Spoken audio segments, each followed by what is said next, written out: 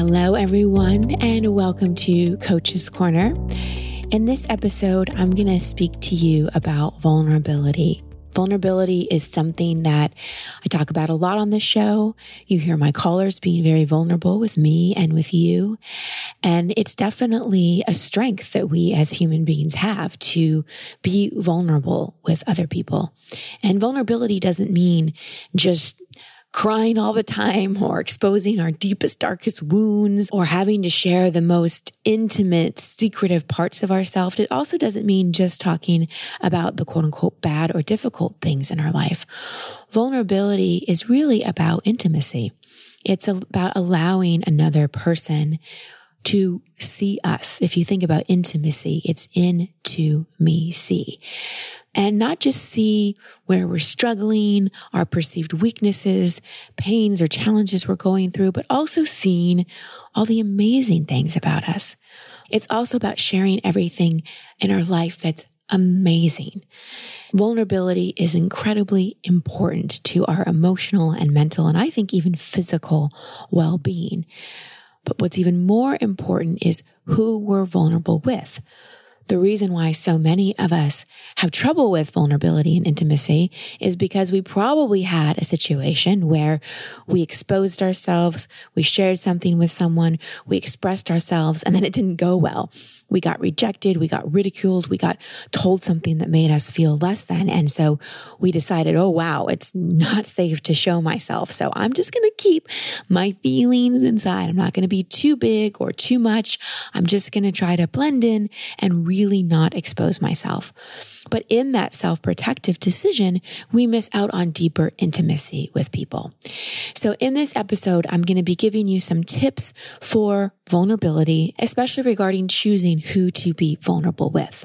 So before we dive in, I just want to share that I'm currently in Australia. Many of you who are part of my tribe and follow my life and my story, you know that we moved out of our home last weekend, actually a week ago today exactly. It was a very emotional move for both of us, especially me, because I've lived in California for 20 years and moving out of California.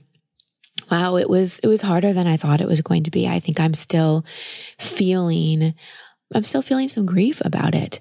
And especially being in Australia, which I love. And it's been so beautiful to come back here with my husband. I've come to Australia 6 times. And now to come back with him is a very full circle moment. So that is exciting and beautiful and wonderful. And I love being here. And at the same time, I can feel the part of me that's saying goodbye to a massive chapter of my life. I wanted to share this with you to highlight 2 things. First is letting go of something or an ending doesn't have to be because it was bad. We left California and we're eventually moving to Austin in the spring, not because anything was wrong or we hated it or we just had to leave for some reason. It just came to an expiration date that was triggered by our landlord wanting to move back into our home. But we could have chose to find another home in California. But when we got that news, we both checked in and felt, maybe this time in California is complete and maybe we're being called to a new chapter, a new adventure. So California, for me especially, had an expiration date. And like I said, it wasn't bad. I don't hate California. I still love it very much and it will always be a home for me. But it just feels like it's time for a change. And I want you to think about things in your life. Is there something that it's not bad, it's not awful, maybe it's a relationship, maybe it's a job, maybe if it's even a city, but you just feel maybe a little stagnant, or you feel like something else is calling you forward, or you feel like you need to make a change to get to the next level in your life, but you're waiting for something quote unquote bad to happen to give you that sign?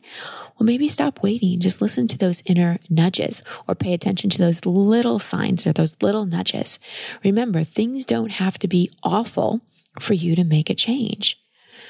The other thing I wanted to highlight from my story is that we always have different parts of ourselves. So like I said, there's a part of me that's so happy and excited to be in Australia and happy about our new home in Austin and being closer to my family. And there's a part of me that's really sad and really grieving and already misses my friends and my home in California.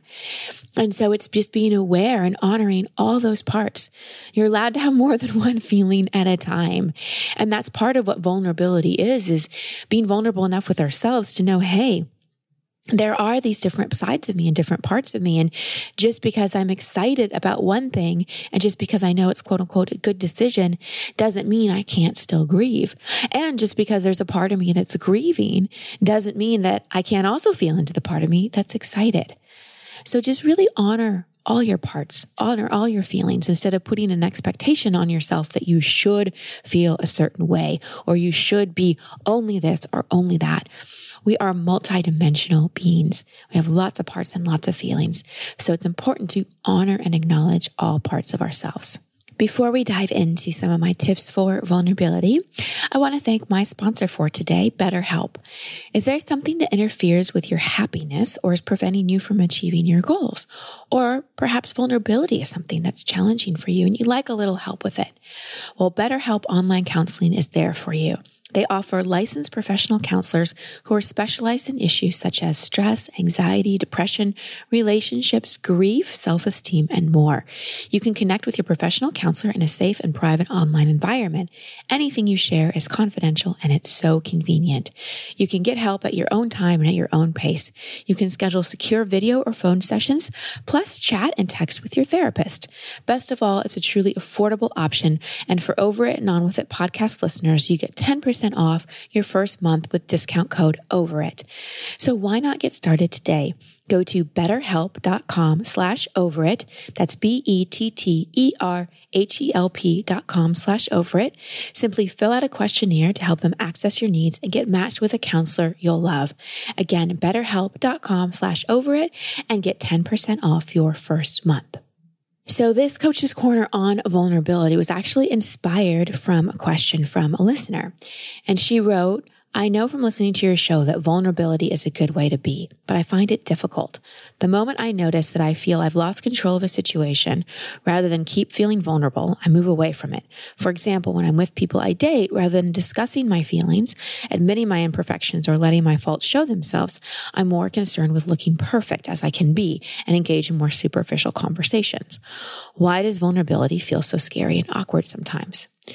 Okay, so I'm sure, like I said earlier, that most of you listening can relate to a time when you expressed emotion and it was not received well. So we develop suppression techniques. We don't want to be rejected. We don't want to be teased. So instead of exposing ourselves, we suppress. So I asked this particular listener, I asked her some more questions about her past, and I learned that her parents always expected her to have her stuff together and be a good example because she was the eldest child. So they put a lot of pressure on her to be a certain way. Emotion in her family was looked down upon, and keeping it herself together was rewarded. So being on good behavior, always doing it right, those were the things that got her validation and love. So she decided at a young age that, hey, better for me to just zip it up, suppress my emotions, put on my game face, because that's the way I get love, attention, and belonging. So although it may seem like in situations like this, we're protecting ourselves, suppressing our expression actually erects walls around our heart and reinforces beliefs about it not being safe to genuinely share our feelings with another. As a result, we form relationships that are more based on fear rather than love. So rather than being truly authentic with others, we become strategic. Vulnerability is discounted because it just feels too risky. But we can't truly experience the delicious emotions that a relationship offers if we're not authentic and vulnerable. Remember how I said that intimacy can be read as into-me-see. We create intimacy with others when we allow ourselves to be fully seen. Vulnerability is our way to break patterns of avoiding being truly seen for fear of how we will be received. If you're protecting and guarding yourself, you're unavailable for intimacy. And if you're unavailable for intimacy, then you'll most likely attract unavailable people. So if you crave true intimacy, here are some tips for how to be vulnerable. Number 1, choose wisely. Vulnerability is tender and deserves TLC. Begin practicing vulnerability with someone who will not judge you, advise you, or attempt to interrupt your process. This person can be a dear friend, family member, mentor, coach, or counselor who will receive the gift of your vulnerability with compassion rather than judgment, rejection, or teasing you in any way. Next, ask for what you want. I really encourage you to create the context for sharing an authentic conversation by asking if the other person is willing to just listen. You can also request that they don't offer any advice unless you specifically ask for it. The purpose of vulnerability is not about problem solving. It's about exposing and releasing. So if you have a friend that you want to have a vulnerable conversation with, you can just simply say to him or her, hey, I just want to share something. And my request is that you just listen. I don't want any feedback. I don't want any advice. I really just want you to listen to me. Can you do that? And that gives specific instructions for how you want that person to respond. You see, as children and as young adults, we didn't know that we could ask people how we wanted them to treat us and how we wanted them to respond to us. We didn't have that kind of freedom or ability to do that. But as adults in our relationships, we can ask for what we need. And we can't expect people to be mind readers. A lot of times people give advice or they give sympathy and they're in judgment. They don't even realize it because that's what they think you want. But if you request, hey, I just really want you to listen. I'm going to share something that's hard for me to share and I just want you to listen. Then give people a chance to really honor your requests. Okay, third step, really state what you're feeling. If you feel nervous or even ashamed, I suggest calling it out by stating, I feel ashamed or I feel nervous to share this. Remember, one of the key ingredients of vulnerability is authenticity and intimacy. So let yourself be seen. If you're nervous before a conversation, say, hey, I feel butterflies in my stomach. I'm really nervous about this, but I'm going to say it anyway. Next, this is the fourth one. Share from your heart, not your head. Be aware of not recycling your emotions by just talking about them, judging them, or analyzing them. Really let yourself cry. Ride waves of anger or frustration by not restraining your voice or editing your words. True vulnerability is about letting the walls down and expressing how you're feeling without any editing. And next, shine some light on shame. The only way that we really heal shame is by getting it up and out. We don't heal shame by keeping secrets locked away. So share the secrets you've locked away because you've been too ashamed to speak them aloud. You don't have to keep all that in anymore. Choose people that are safe to share with. And like I said, at first it may be a coach or counselor so you know that you have that privacy and confidentiality. And eventually you can move on to trusted friends. And finally, let yourself be messy. Forget about grammar, making sense, looking pretty when you cry, doing it right, worrying about what the other person's thinking. Be free with your expression. Vulnerability is just about taking the mask off and the walls down. Please don't underestimate the power of vulnerability. Don't let fear stop you when it comes to being raw and real with others. To feel the love and connection we all yearn for, vulnerability is really required, you guys. Think of someone you feel really close to. There have been times when you maybe shared a feeling with that person that felt risky to expose, yet when it was received with love rather than judgment, your relationship probably got stronger. You probably trusted that person more. Vulnerability connects us. It's a great gift we give to another person when we let them see behind any masks or walls of emotional protection. Moreover, vulnerability is a priceless gift we give to ourselves because we're finally telling that part of ourselves that maybe we hid or shut down, that it's safe to be seen. And we all want to be seen. Sending you so much love and many blessings, everybody. Until next time.